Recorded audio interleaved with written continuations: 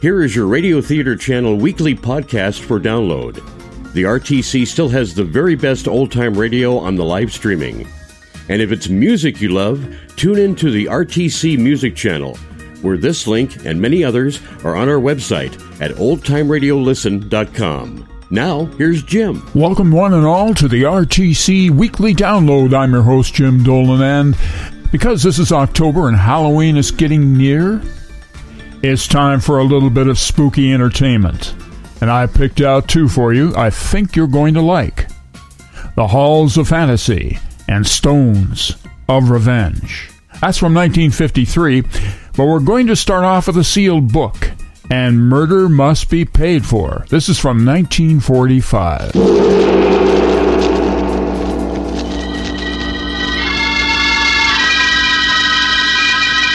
The Sealed Book.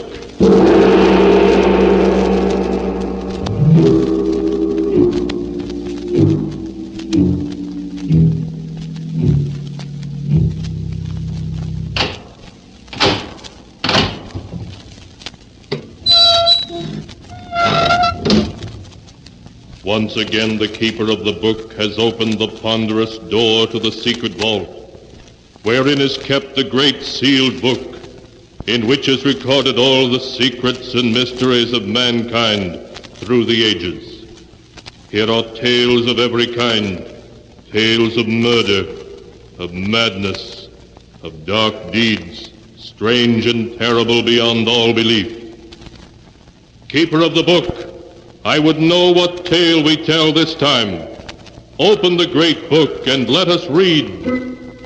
Slowly, the great book opens. One by one, the keeper of the book turns the pages and stops. Ah, the strange story of a murderer who found that justice has an uncanny way of working itself out, as in the tale titled, Murder Must Be Paid For.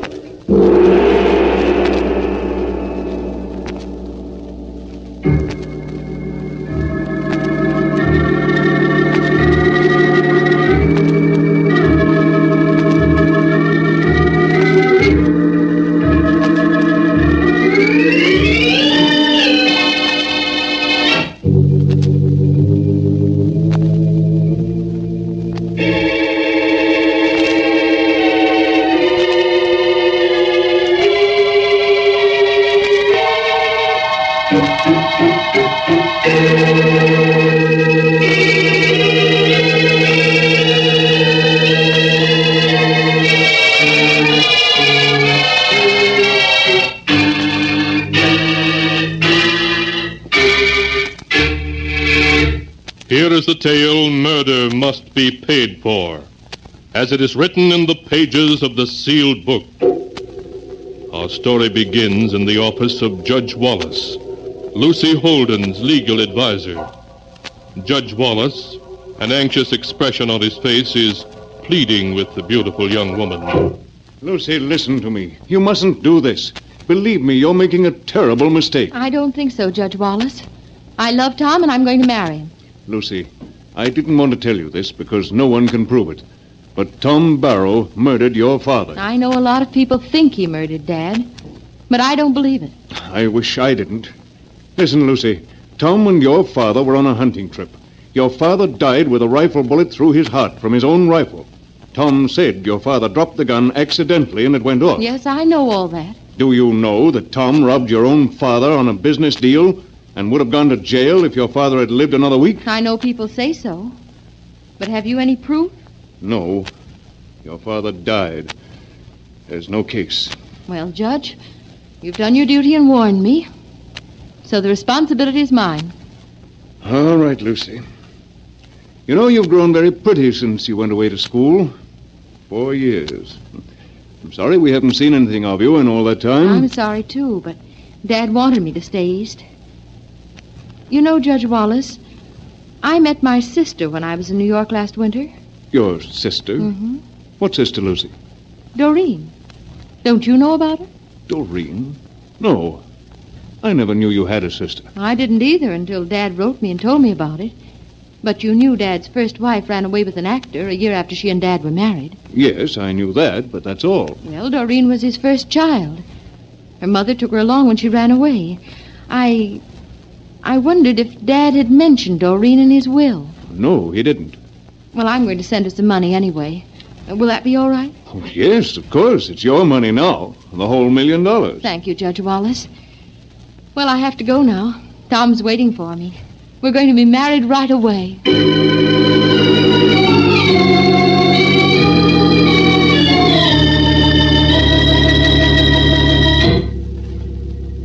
And Lucy married Tom Barrow, big and blonde and arrogantly self-assured. Tongues wagged over the marriage, but ignoring the gossip, the happy couple settled down at Barrow House, on the edge of high cliffs, looking out over the Pacific. There, Lucy wrote many letters, especially to her half-sister, Doreen. Dear Doreen, I hope that at last you're going to have a chance to visit Tom and me here at Barrow House. I know you'd like Tom, and he'd like you. Hello, darling. Oh. More letters to Doreen? Oh, yes, Tom. I'm trying to persuade her to come visit us, and since her show's going to be in San Francisco all this week. Oh, good. If she's half as pretty as you are, I'll welcome her with open arms. Well, people in New York used to take us for twins, but she's really much more sophisticated than I am. She's an actress. Sounds more and more interesting. But how about coming for a speedboat ride, hon? Water's just right. Oh, I can't. This is the day I volunteered to help the sisters at the Mission Hospital. Oh, for Pete's sake. That's a 30-mile drive, 20 to town and 10 more beyond. You won't get back till after dark. I'm sorry, Tom, but I promise.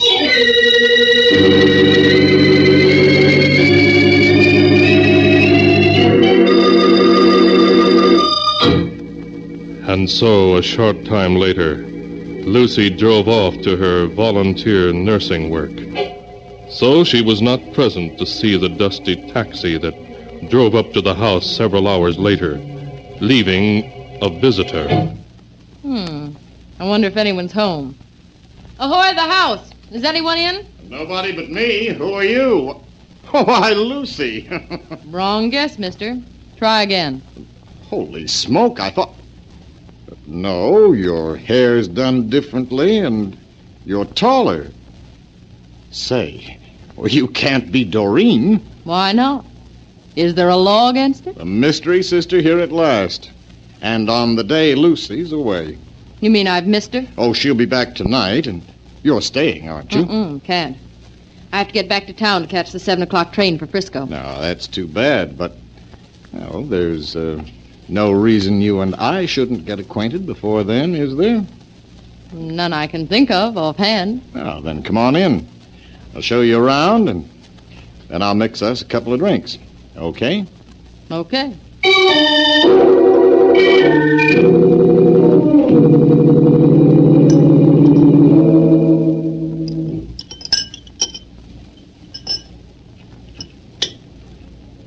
That tastes good.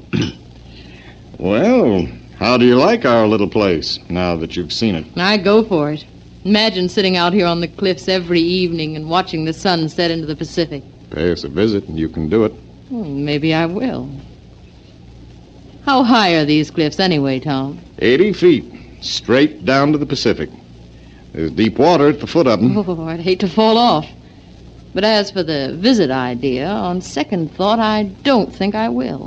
Why not? We'd love to have you. I know I would. That's just the trouble. I might find myself poaching on little Lucy's territory. You mean that? Yes. Now I can understand how little Lucy came to fall for the guy who killed her father. So you've heard that gossip, eh? Yes, but not from Lucy. You did kill him, didn't you? Of course not. It was an accident. A very regrettable accident. Oh, of course. Now, how about driving me back to town? I'll just have time to catch my train. All right, but you're going to come again. I know it. Well, maybe. Well, you know, I think you and I could understand each other. It's too bad I didn't meet you first. instead of Lucy.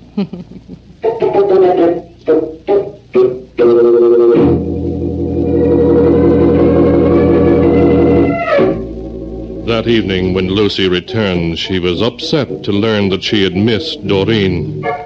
But Tom said that Doreen had promised to come again in a few weeks. And then, because Lucy was tired, they retired early. But during the night, Tom awoke to find Lucy shaking him. Tom! Huh? What's the matter? What is it? Tom, you were talking in your sleep. Talking in my sleep? Yes. I thought you might be having a nightmare. No. No, I'm all right. Oh, I'm sorry, Tom, but when I heard you talking in your sleep, I thought What was I saying? Well, nothing that I could understand. Why? No reason, just curious, that's all. I've never talked in my sleep before that I know of. Oh, yes, you have, darling. Several times the last few weeks. Lucy, are you telling me the truth? Why, of course. Why should I lie about such a silly little thing? No, of course you wouldn't. Lucy. Yes, Tom? Suppose I sleep in the corner room after this. In the corner room? Why, Tom, you aren't serious. I'm perfectly serious. The realization that I might be disturbing you would make me more and more nervous until I wouldn't be able to sleep at all. Well, if that's really the case... It is, and anyway, we'll try it for a while, shall we?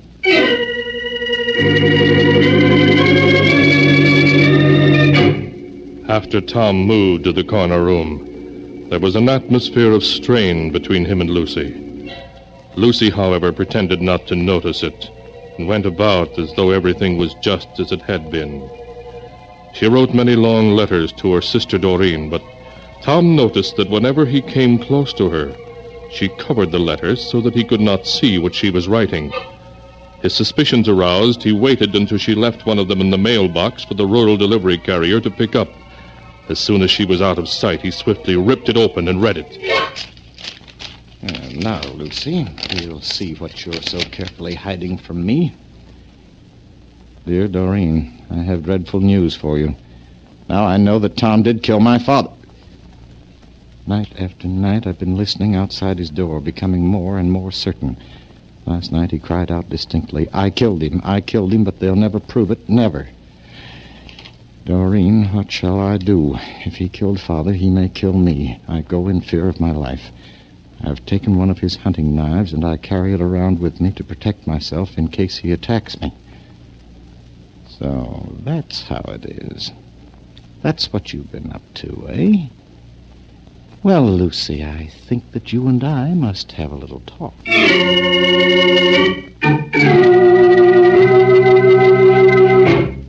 But when Tom returned to the house, Lucy was not there. At last he located her, standing at her favorite spot on the cliffs near the house, a spot that overhung the sea which beat unceasingly against the rocks beneath, his footsteps muffled by the sound of the surf.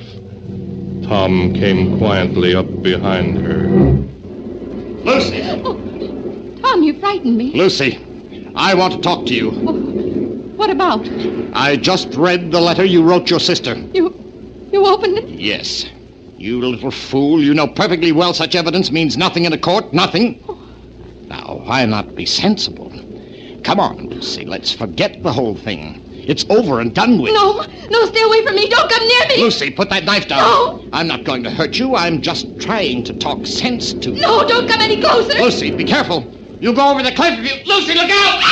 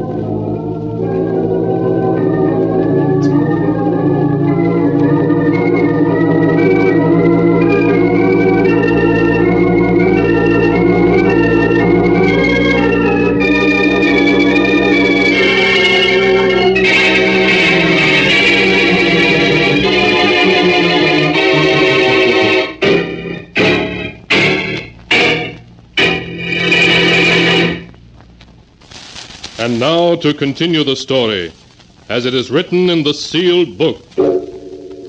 Tom Barrow, a look of horror on his face, stared over the edge of the cliff from which Lucy had fallen. Lucy was gone, swallowed up in the huge waves 80 feet below.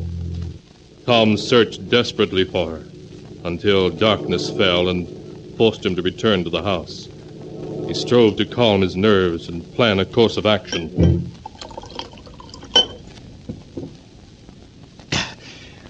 That's better. Now maybe I can think.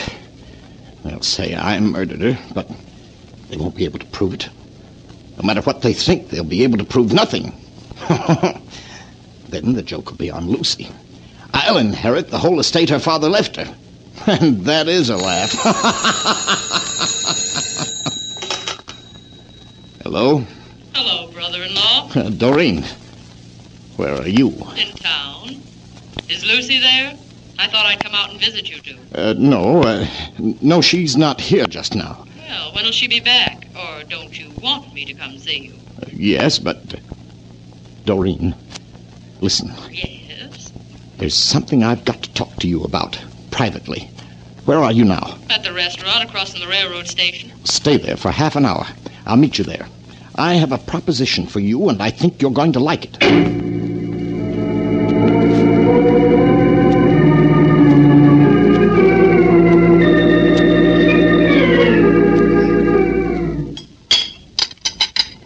So that's the whole story, Doreen. I just wanted to talk sense to her, and she backed away from me and fell over the cliff. So you killed her, did you, Tom? No, I tell you I didn't. It was an accident. All right, it was an accident. As a matter of fact, I'm inclined to believe you. Now, what did you want to talk to me about? Look, Doreen, it should have been you and me, not me and Lucy. You and I belong together. Maybe. Go on, Tom. Now, here's my idea. You look like Lucy. I want you to take Lucy's place. Take Lucy's place? Yes. We'll be married secretly. You'll call yourself Lucy. No one will ever know the difference. And I'll give you half the estate that Lucy inherited from her father, because now that she's dead, I'll inherit it all from her father. Think, Doreen. $500,000. So you want me to take Lucy's place, Tom? Clever. Yes, very clever. No public outcry, no investigation, no suspicion of you. No, Doreen, I'm crazy about you. And we'll get along swell together. We'll travel, have fun. You'll be rich. Yes, I'll be rich, Tom. Then you'll do it. No. What? I have a better scheme than that. What do you mean? If you're convicted of murdering Lucy, Tom, you can't inherit her estate. Then it'll come to me as her next of kin. That way I'll have it all. Doreen. So I'm not going to fall in with your plan. Instead, I'm going to work one of my own. I'm going to see you convicted of murdering Lucy.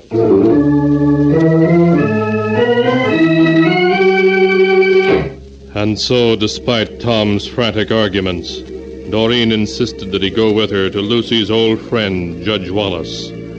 Judge Wallace called in the prosecuting attorney, and they heard Tom's story in silence. It won't wash, Barrow. First the father, then the daughter die in accidents, with you the only witness. It's too much for anyone to believe. Judge Wallace, I have letters from Lucy proving that she'd heard him admit in his sleep that he killed her father and that she was afraid of him. How about it, Mr. Roden? Can we hold him for murder? I'm afraid not, Judge Wallace.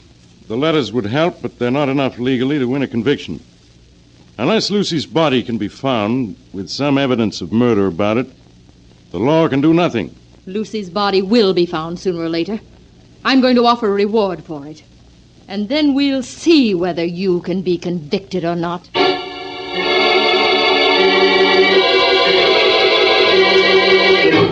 But a week went by, and a second week, and Lucy's body was not recovered from the restless waters of the Pacific. A third week, and Tom Barrow began to breathe easily again. Then one morning he received a call from the prosecuting attorney to view the body of a young woman that had been found on the beach by fishermen not far from Barrow House. Well, here I am. Where's the body? Is it Lucy, Mr. Roden?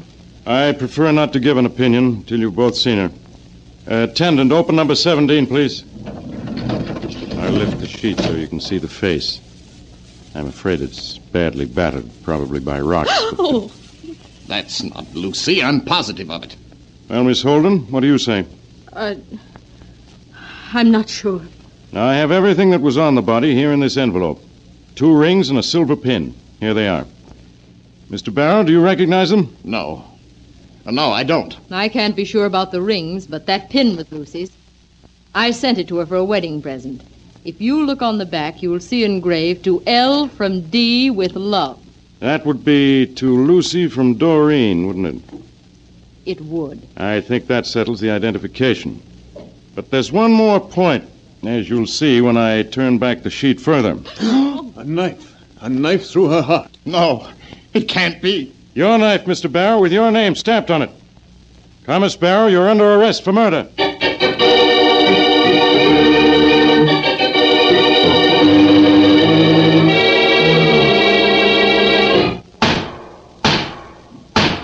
Thomas Barrow, you have been found guilty of murder as charged.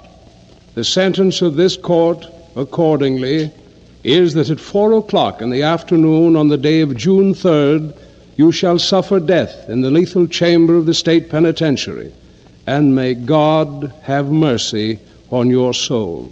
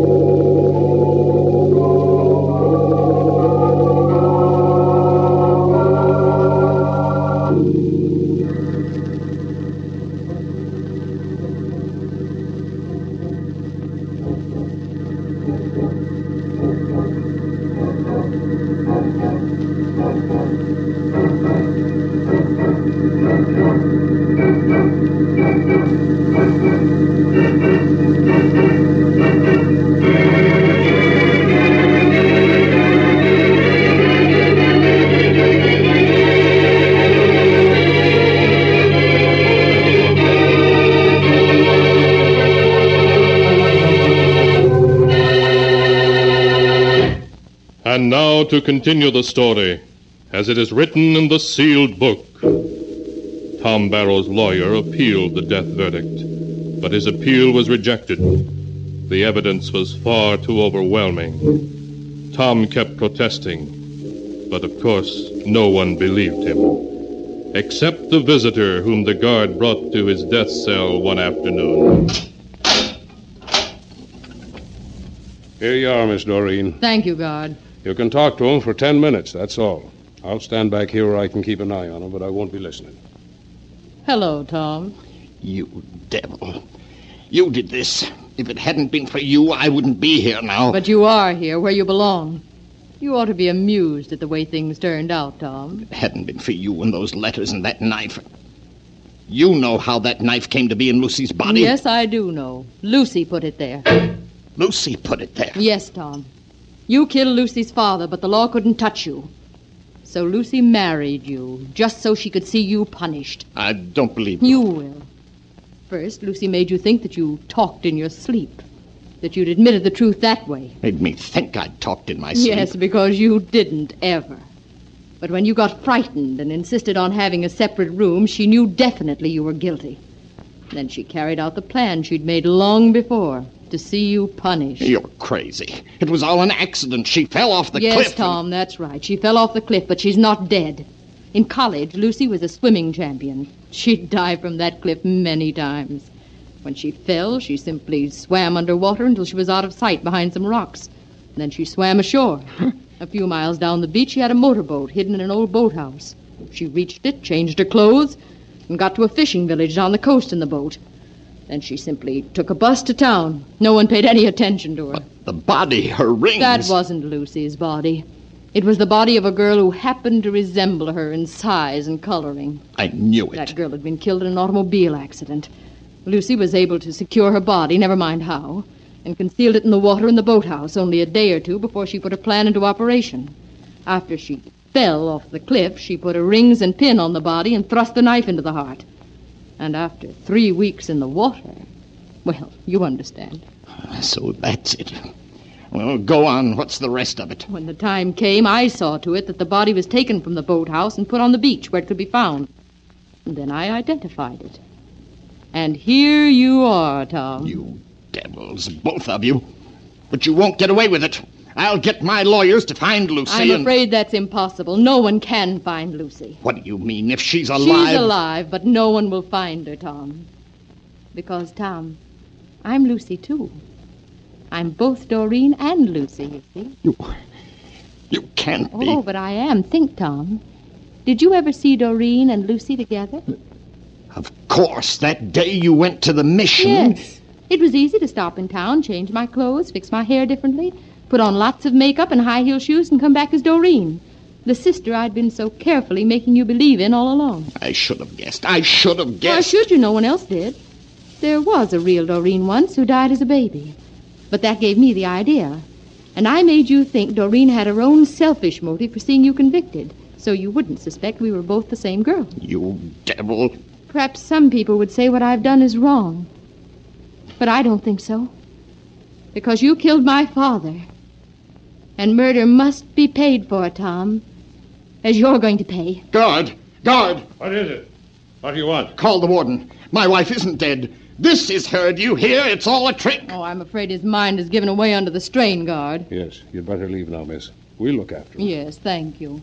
I'm afraid his mind is gone completely. Don't let her get away. I tell you, she's my wife. She's Lucy, my wife. Now, take it easy. Take it easy. The warden will be here in a minute, and you can talk to him all you like. On your way to the lethal chamber. No, I'm innocent. I tell you, I've been framed. She's not dead. My wife's not dead. I'm innocent, innocent, innocent!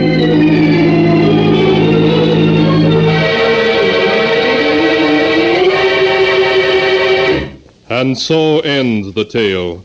Murder must be paid for. As it is written in the sealed book, Tom Barrow paid the supreme penalty, though he protested his innocence to the last. Strange indeed are the ways of justice, from which no mortal can escape.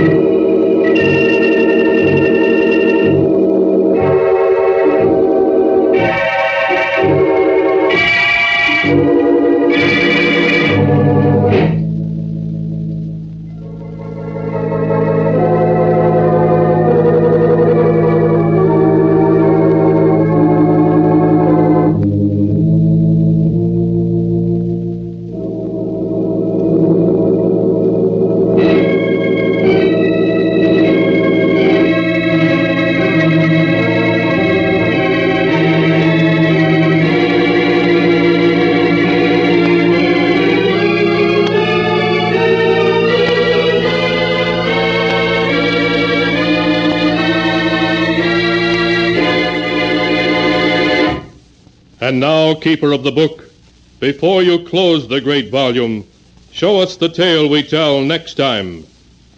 This one. Ah, yes. A tale of an old woman who for 40 years lived alone in a huge old New England mansion.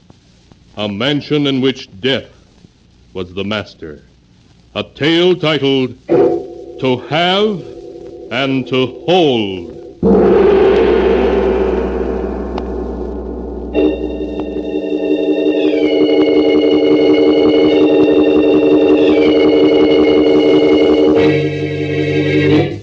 Be sure to be with us again next time when the sound of the great gong heralds another strange and exciting tale from The Sealed Book. The Sealed Book, produced and directed by Jock McGregor, is written by Bob Arthur and David Cogan. Before we go to the halls of fantasy for Stone's Revenge, let's go behind the mic to hear how a man makes his living by dying. We've had some people on this program who make their living out of radio in unusual ways, but I think our next guest tops them all. His name is Milton Herman, and he makes his living by dying. Milton, will you tell us about it? Why, yes, Graham. I guess you can say I make my living by dying. I specialize in playing the parts of heavies. That's to say, villains on programs. Rats who almost invariably get theirs in the end, and the listeners are glad of it. For 2 years, I played killers in True Detective Mysteries. I had the dubious distinction of playing the parts of Two-Gun Crowley, Babyface Nelson, and other thugs in Gangbusters. I was Lefty in the well-known sketch Skyscraper, which was repeated 5 times on the air. Tough guy. Oh, I wasn't a gangster in that, Graham, but I fell off the top of a building and died that way. For the past 10 years, I've played sourdoughs in Death Valley days. And for 5 years, I was with Warden Lord. Is that so? What were you in for? Just the program, Graham. My characterizations are derived from observation and not experience. Well, Milton, do you mind giving us a few examples of your peculiar art? I'd be glad to, Graham. Here's one way I frequently have to die. In this, a squealer is facing one of his mob. I tell you, Dutch, I couldn't help it. The cops gave me the 3rd degree. I didn't want to die. They made me. Oh, no, I didn't want to talk, I tell you. Dutch, you're not going. Give me a chance. Put up that gun. Dutch, don't. Give me a break now. Oh. That body you heard falling wasn't Milton. His life insurance agent just fainted. Is there a different technique, Milton, when you're bumped off by a knife? Yeah. It's also longer drawn out. You can feel the knife. A nice guy to have at a party. Now, would you like to hear death by strangulation? I sure would if you're sure it'll work. Well, in this one, I'm a night watchman in a silk warehouse making my rounds. Well, everything seems to be all right in there, I guess.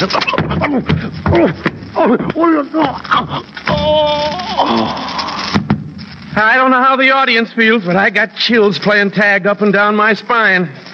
In programs like Death Valley days, I sometimes have to die of thirst. See, I'm a prospector, and I'm trying to make the next water hole under the burning sun of the desert. Water. Gotta get to the water hole. You vultures, you aren't going to get me. You're never going to get me. Water. Gonna get water.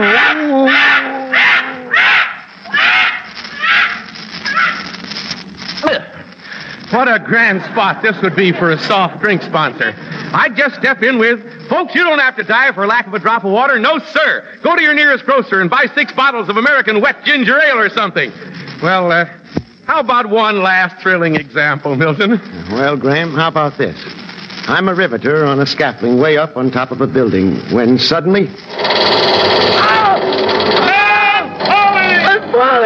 I'm falling to my death! Oh, help! Where am I? Oh, boy, a dream. I was dreaming. Oh! Sounds like more like the DTs to me. But anyway, thank you very much, Milton Herman. Thank you.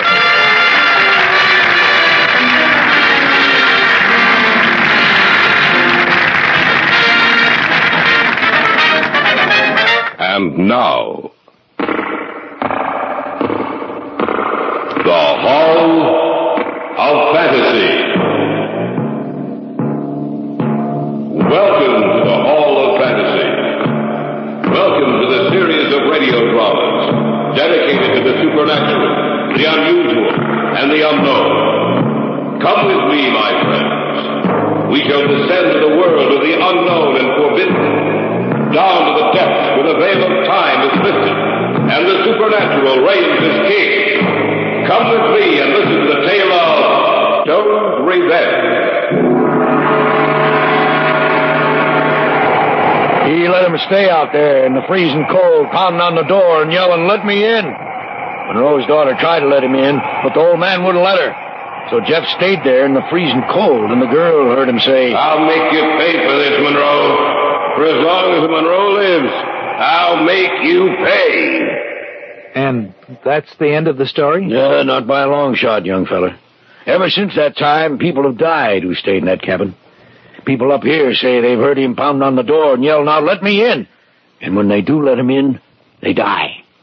Real strange like they die. The Hall of Fantasy will present Stone's Revenge in just a moment. And now for our story, an original tale of fantasy entitled Stone's Revenge.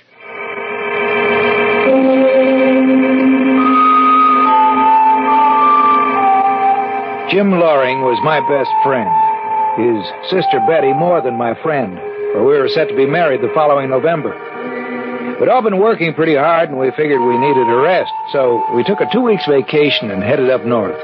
Before we left the city, Jim rented a cabin from a real estate broker about 400 miles north of here.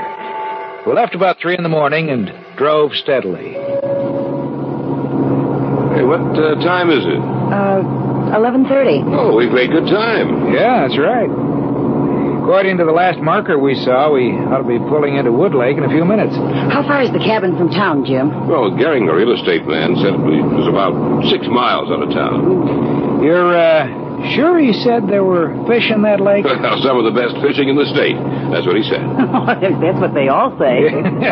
We'll have to stop in town and pick up plenty of food. That's right. Enough to hold us for a few days anyway. Oh, look, up ahead. I think we're coming to it. Oh, we are. It says, you see, Wood Lake, population 709. Hey, big town. You better slow down. You know these small towns. Yeah. The broker in the city said I could get the key to the cabin from the sheriff. It seems he also owns a store here, Sheldon's General Store. Well, if that's the case, we might as well pick up our food there. Yeah, might as well. Hey, look, there it is. Huh? Oh, yeah, I see it.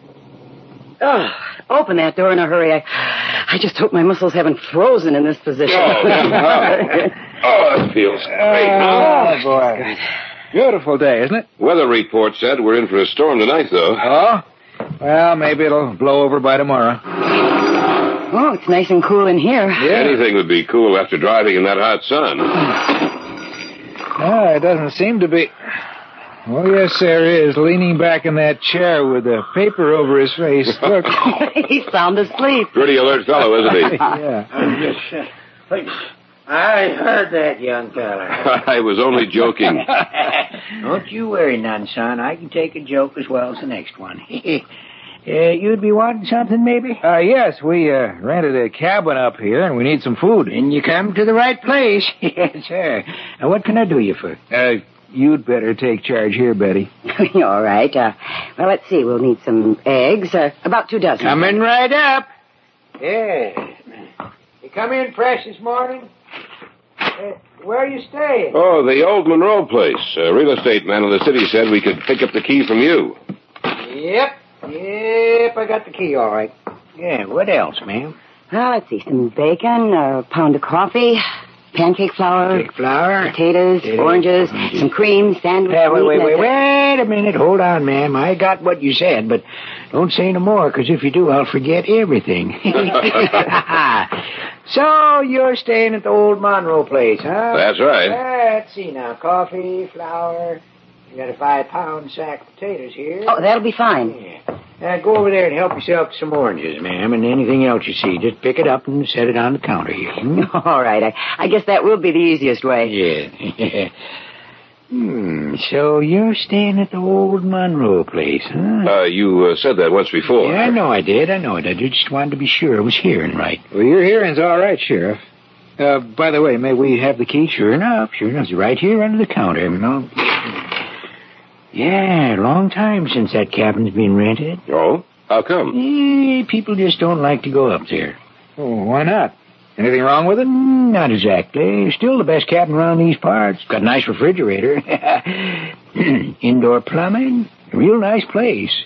But you oughtn't to go up there. Why? Because of old Jeff Stone. People around here say they seen him up there. Oh, he won't bother us. Don't you count on that, young feller. Look, if he comes around the cabin, we'll ask him to leave. Only leaving, that'll be done. It'll be done by you. Well, why? Is he dangerous? Yeah, he's dangerous. And he's dead, too. What do you mean? Just what I said. Well, you can't expect us to believe I don't expect you to believe nothing. I'm just telling you what I know for a fact. The real estate man didn't say anything about... He's only interested in renting it. Now, you listen to what I got to say. So I don't think... Let him talk, Jim. Thank you. I'll tell you about what happened up there. About 15 years ago it was. Old man Monroe hated Jeff Stone. Used to make life miserable for Jeff. And Jeff used to come in here and say that he was going to get even someday. And the hatred inside him would come out on the surface. And it even made me afraid. It was the winter time when it happened. Old man Monroe was in his cabin, and there was a big storm outside. One of the worst we ever had up here. His daughter was with him. She was the one who told me what happened. Jeff got himself caught outside in that storm. He knew the only place he could reach was old man Monroe's cabin. So he fought his way through the blizzard, and he got to the cabin half froze. Yeah, he pounded on the door. Let me in! Let me in! Old Monroe knew it was Jeff outside. He wouldn't open that door. He let him stay out there in the freezing cold, pounding on the door and yelling, "Let me in! Let me in!" Well, Monroe's daughter tried to let him in, but the old man wouldn't let her. So Jeff stayed out there and froze to death. But just before he stopped yelling, the girl heard him say, "I'll make you pay for this, Monroe. For as long as Monroe lives, I'll make you pay."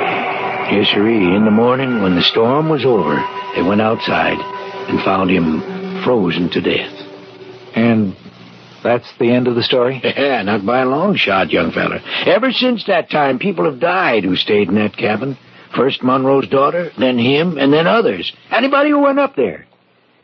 People up here say they've heard him pounding on the door and yelling, "Let me in, let me in." And when the folks in the cabin let him in, they die. Real strange like. They die. We'll return to the Hall of Fantasy in the tale of Stone's Revenge in just a moment. Back now to the Hall of Fantasy in the tale of Stone's Revenge.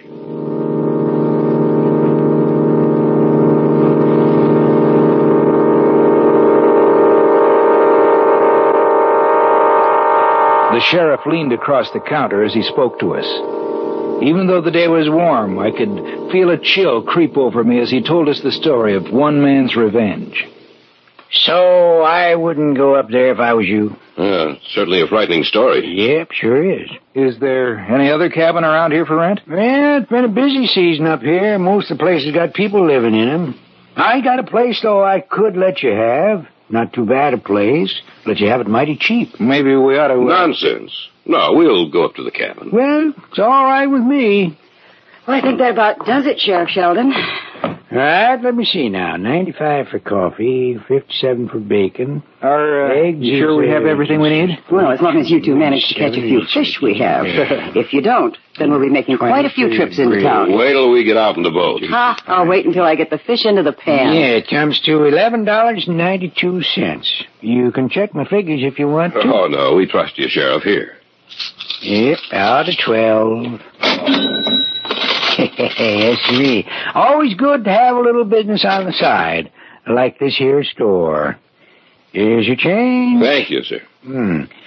Look, you're sure you don't want to go to my cabin, huh? Oh, we're sure. Well, I warned you. You're walking in with your eyes open. I hope you walk out that way. That is, alive.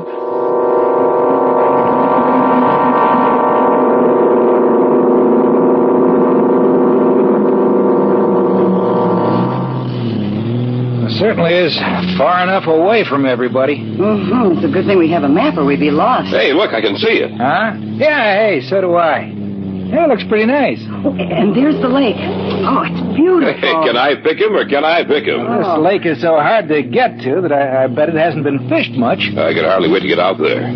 They ought to be hitting pretty well this afternoon, huh? We'll get the boat off the trailer and whip that lake to a froth. Jim. Mm-hmm. I heard that story that the sheriff was telling you. You don't think there was any truth to it, do you? Of course not. You notice when he finished, he said he had a place that we could rent? Oh, I hadn't thought of that. Well, I did. He just wanted to talk us out of coming up here. Always good to have a little business on the side, he said. I wonder how many people he's talked out of coming up here with that crazy story of his. Yeah. Quite a few, I suppose. But it did frighten me.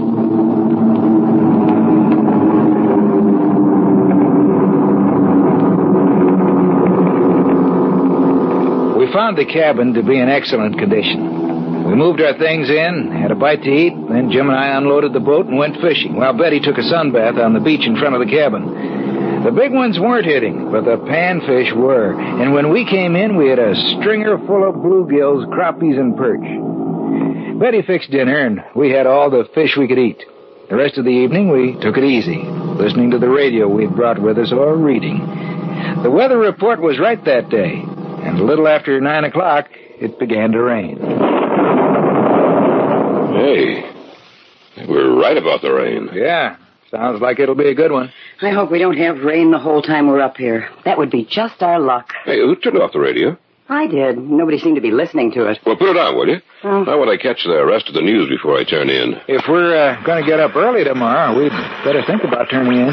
Yeah, we'll hear the news and then call it a day. Okay. And that's the news of the world and the national scene. As for the local news, there's...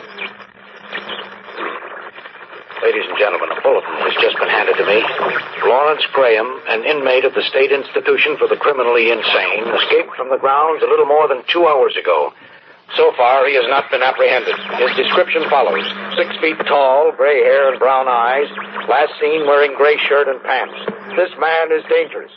If you see him, on no account try to apprehend him, but get in touch with the local police of your area immediately. I repeat, this man is dangerous. Be very careful. Turn it off, Betty. The state hospital is for the criminally insane. That's pretty close to us. I think it's about 5 or 6 miles away. Oh, they'll catch him. Don't worry about it. He won't get away. I hope so. Well, I think I'm going to turn in. Listen. What's the matter? I heard something. So did I. A crash of thunder. No, something else. I thought I heard a voice. Oh, nonsense. Maybe you're right. Maybe... There it is again. I heard it, too. Yeah, so did I. We'd better take a look outside. Yeah, all right. No, don't go outside. We'll just stand in the doorway and see if there's anything out here. Do you see anything? No. Nothing. Then come back inside. Yeah, all right. Maybe it was someone lost in the storm. Or maybe it was the man who escaped. Or Jeff Stone. Someone is out there. Yes, there is something out there. We'd better go see what it is. All right, I'll... Let me in! He's outside the door. Let me in! Come on, let's see who it is. Okay. Let me in. Oh, I'm glad I found you here. What's the matter with him? I found him lying on the ground about half a mile from here.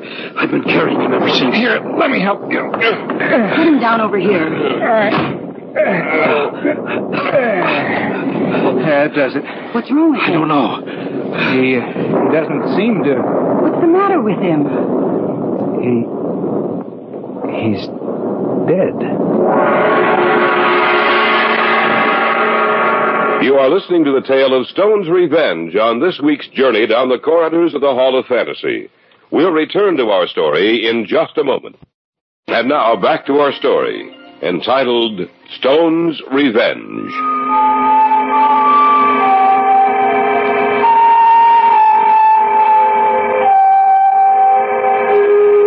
The storm was getting worse. Outside, thunder roared and the rain fell in torrents. Inside, we turned to look at each other, for a dead man was lying on the couch. Are you sure? There's no pulse. He's dead. Was he dead when you found him? No. Then he must have died while you were carrying him. Yes. The storm's pretty bad. You'd better stay here until it blows itself out. Thanks. Gordon. Yes? Come over here a minute. All right. What do you want? Don't talk so loud. Do you see his clothes? Whose? Well, not the dead man. What's so different about them? Gray shirt and slacks? Remember the broadcast? Gray shirt and slacks, 6 feet tall with gray hair and brown eyes. Well, that man fits the description of the one that they put out the warning about. What do you think we should do? I don't know. The announcer said he was dangerous. But it might not be him. What if it is? Hey, what are you two talking about? We were wondering if you'd like something to eat, sir. No. You live around here? At one time. Do you know who he is? I remember the face very well, but the name escapes me. What's your name? I'd rather not say. Well, Why don't you drive into town and get some cigarettes, Gordon? But we yes, we're almost out. I'll go right away. But I don't We don't have enough, Jim. All right, if you say so. You ought to wear a raincoat. No, I'll be right back. I'll get back as soon as I can with the cigarettes. Hurry, Gordon.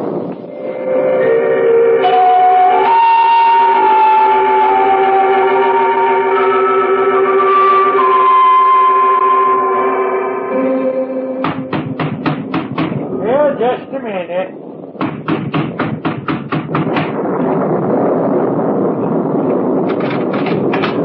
Well, young feller, it's you. Come on in. Is anything wrong? Plenty. Did you hear the broadcast about the escaped killer? Yep. Well, there's a man at our cabin who fits that description. You sure? Yeah. He came to the cabin and he was carrying a dead man. What'd the dead man look like? Well, blonde, nice-looking fellow. He's dead, huh? Yeah. And we think the other man killed him. The lunatic? Yes. He couldn't have. Why? Because he was captured a few minutes after that broadcast. You must have turned your radio off right after the bulletin. Well, yes, we did. But, Sheriff, then who are the men in our cabin? The men in your cabin? I'll tell you who they are. The young one was Tom Monroe.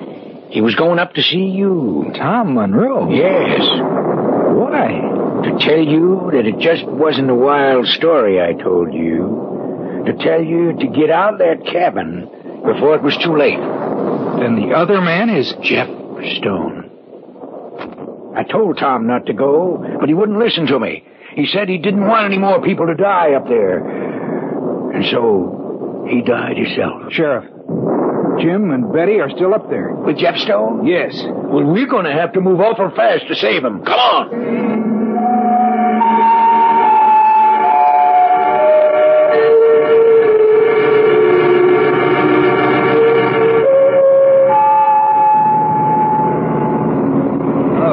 So slippery. I hope we can make it up to the top. Yeah, we're almost there. Keep driving. Yes. I almost didn't make it down. I got stuck once up there. We'll make her. If anything's happened to them, I don't know what I'd do. Just pay attention to the road. All right. Here's the spot I got stuck in before. We're not moving. Rocker, little rocker. Right. No, we're stuck. We're stuck good. Then leave the car here and we'll travel the rest of the way on foot. All right. Right. Let's get out. I can see the lights through the trees. Come on, let's go. All right. It's slippery. Yeah, watch your step. Betty! Jim, we're coming! I can't hear you, not with this storm and all. Oh, I thought if he heard me... Yeah, forget it. Just watch. Are you all right? Yeah, I guess so. Here, I'll help you up. Thank you. There you are. All right, let's go. All right. We're almost there. Yeah. I hope they're all right. We'll go in quietly. Huh? Just open the door and walk in. Right. The storm ought to cover any sounds we make. Right. And you just let me handle this. All right. Here we go. It's locked. We'll have to break it down. Together, then. Here all right. Well, that was Betty. We got to get that door down. Right. That's it. Betty, what's wrong? It's you. Well, of course. I brought the sheriff with me. Where's the man that was here? Oh, he's gone. I thought it was him returning when you crashed against the door. That's why I screamed it. I was afraid. Well, I want to be sure that... Yep, it's Tom Monroe, all right. You know this man? Yeah, he's the grandson of old man Monroe, who murdered Jeff Stone by letting him freeze to death outside. Jeff Stone's revenge is over now. But if he'd killed other people that came here, then why didn't he hurt us? Revenge is a strange thing, ma'am. In Jeff Stone's case, I think it was strong enough to bring him back from the grave to try to even the score. And so he killed old man Monroe over again every time someone died here. And when he killed young Tom here, then his feeling for revenge left him. Why? Tom was the last of the Monroes, Mr. Blake. Jeff Stone's revenge is complete now. Yes, sir, it's complete now. And he can rest quiet in his grave.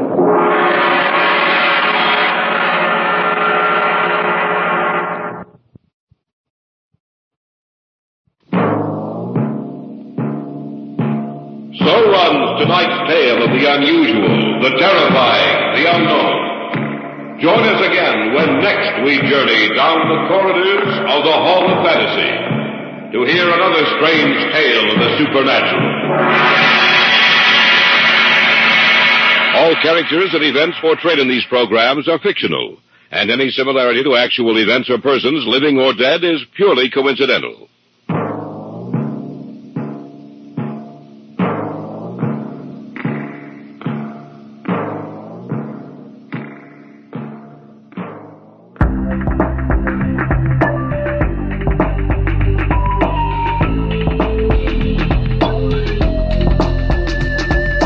That's it for this week. We'll be back next week with more old-time radio. I hope you can join us then. Till then, this is Jim Dolan thanking you for listening.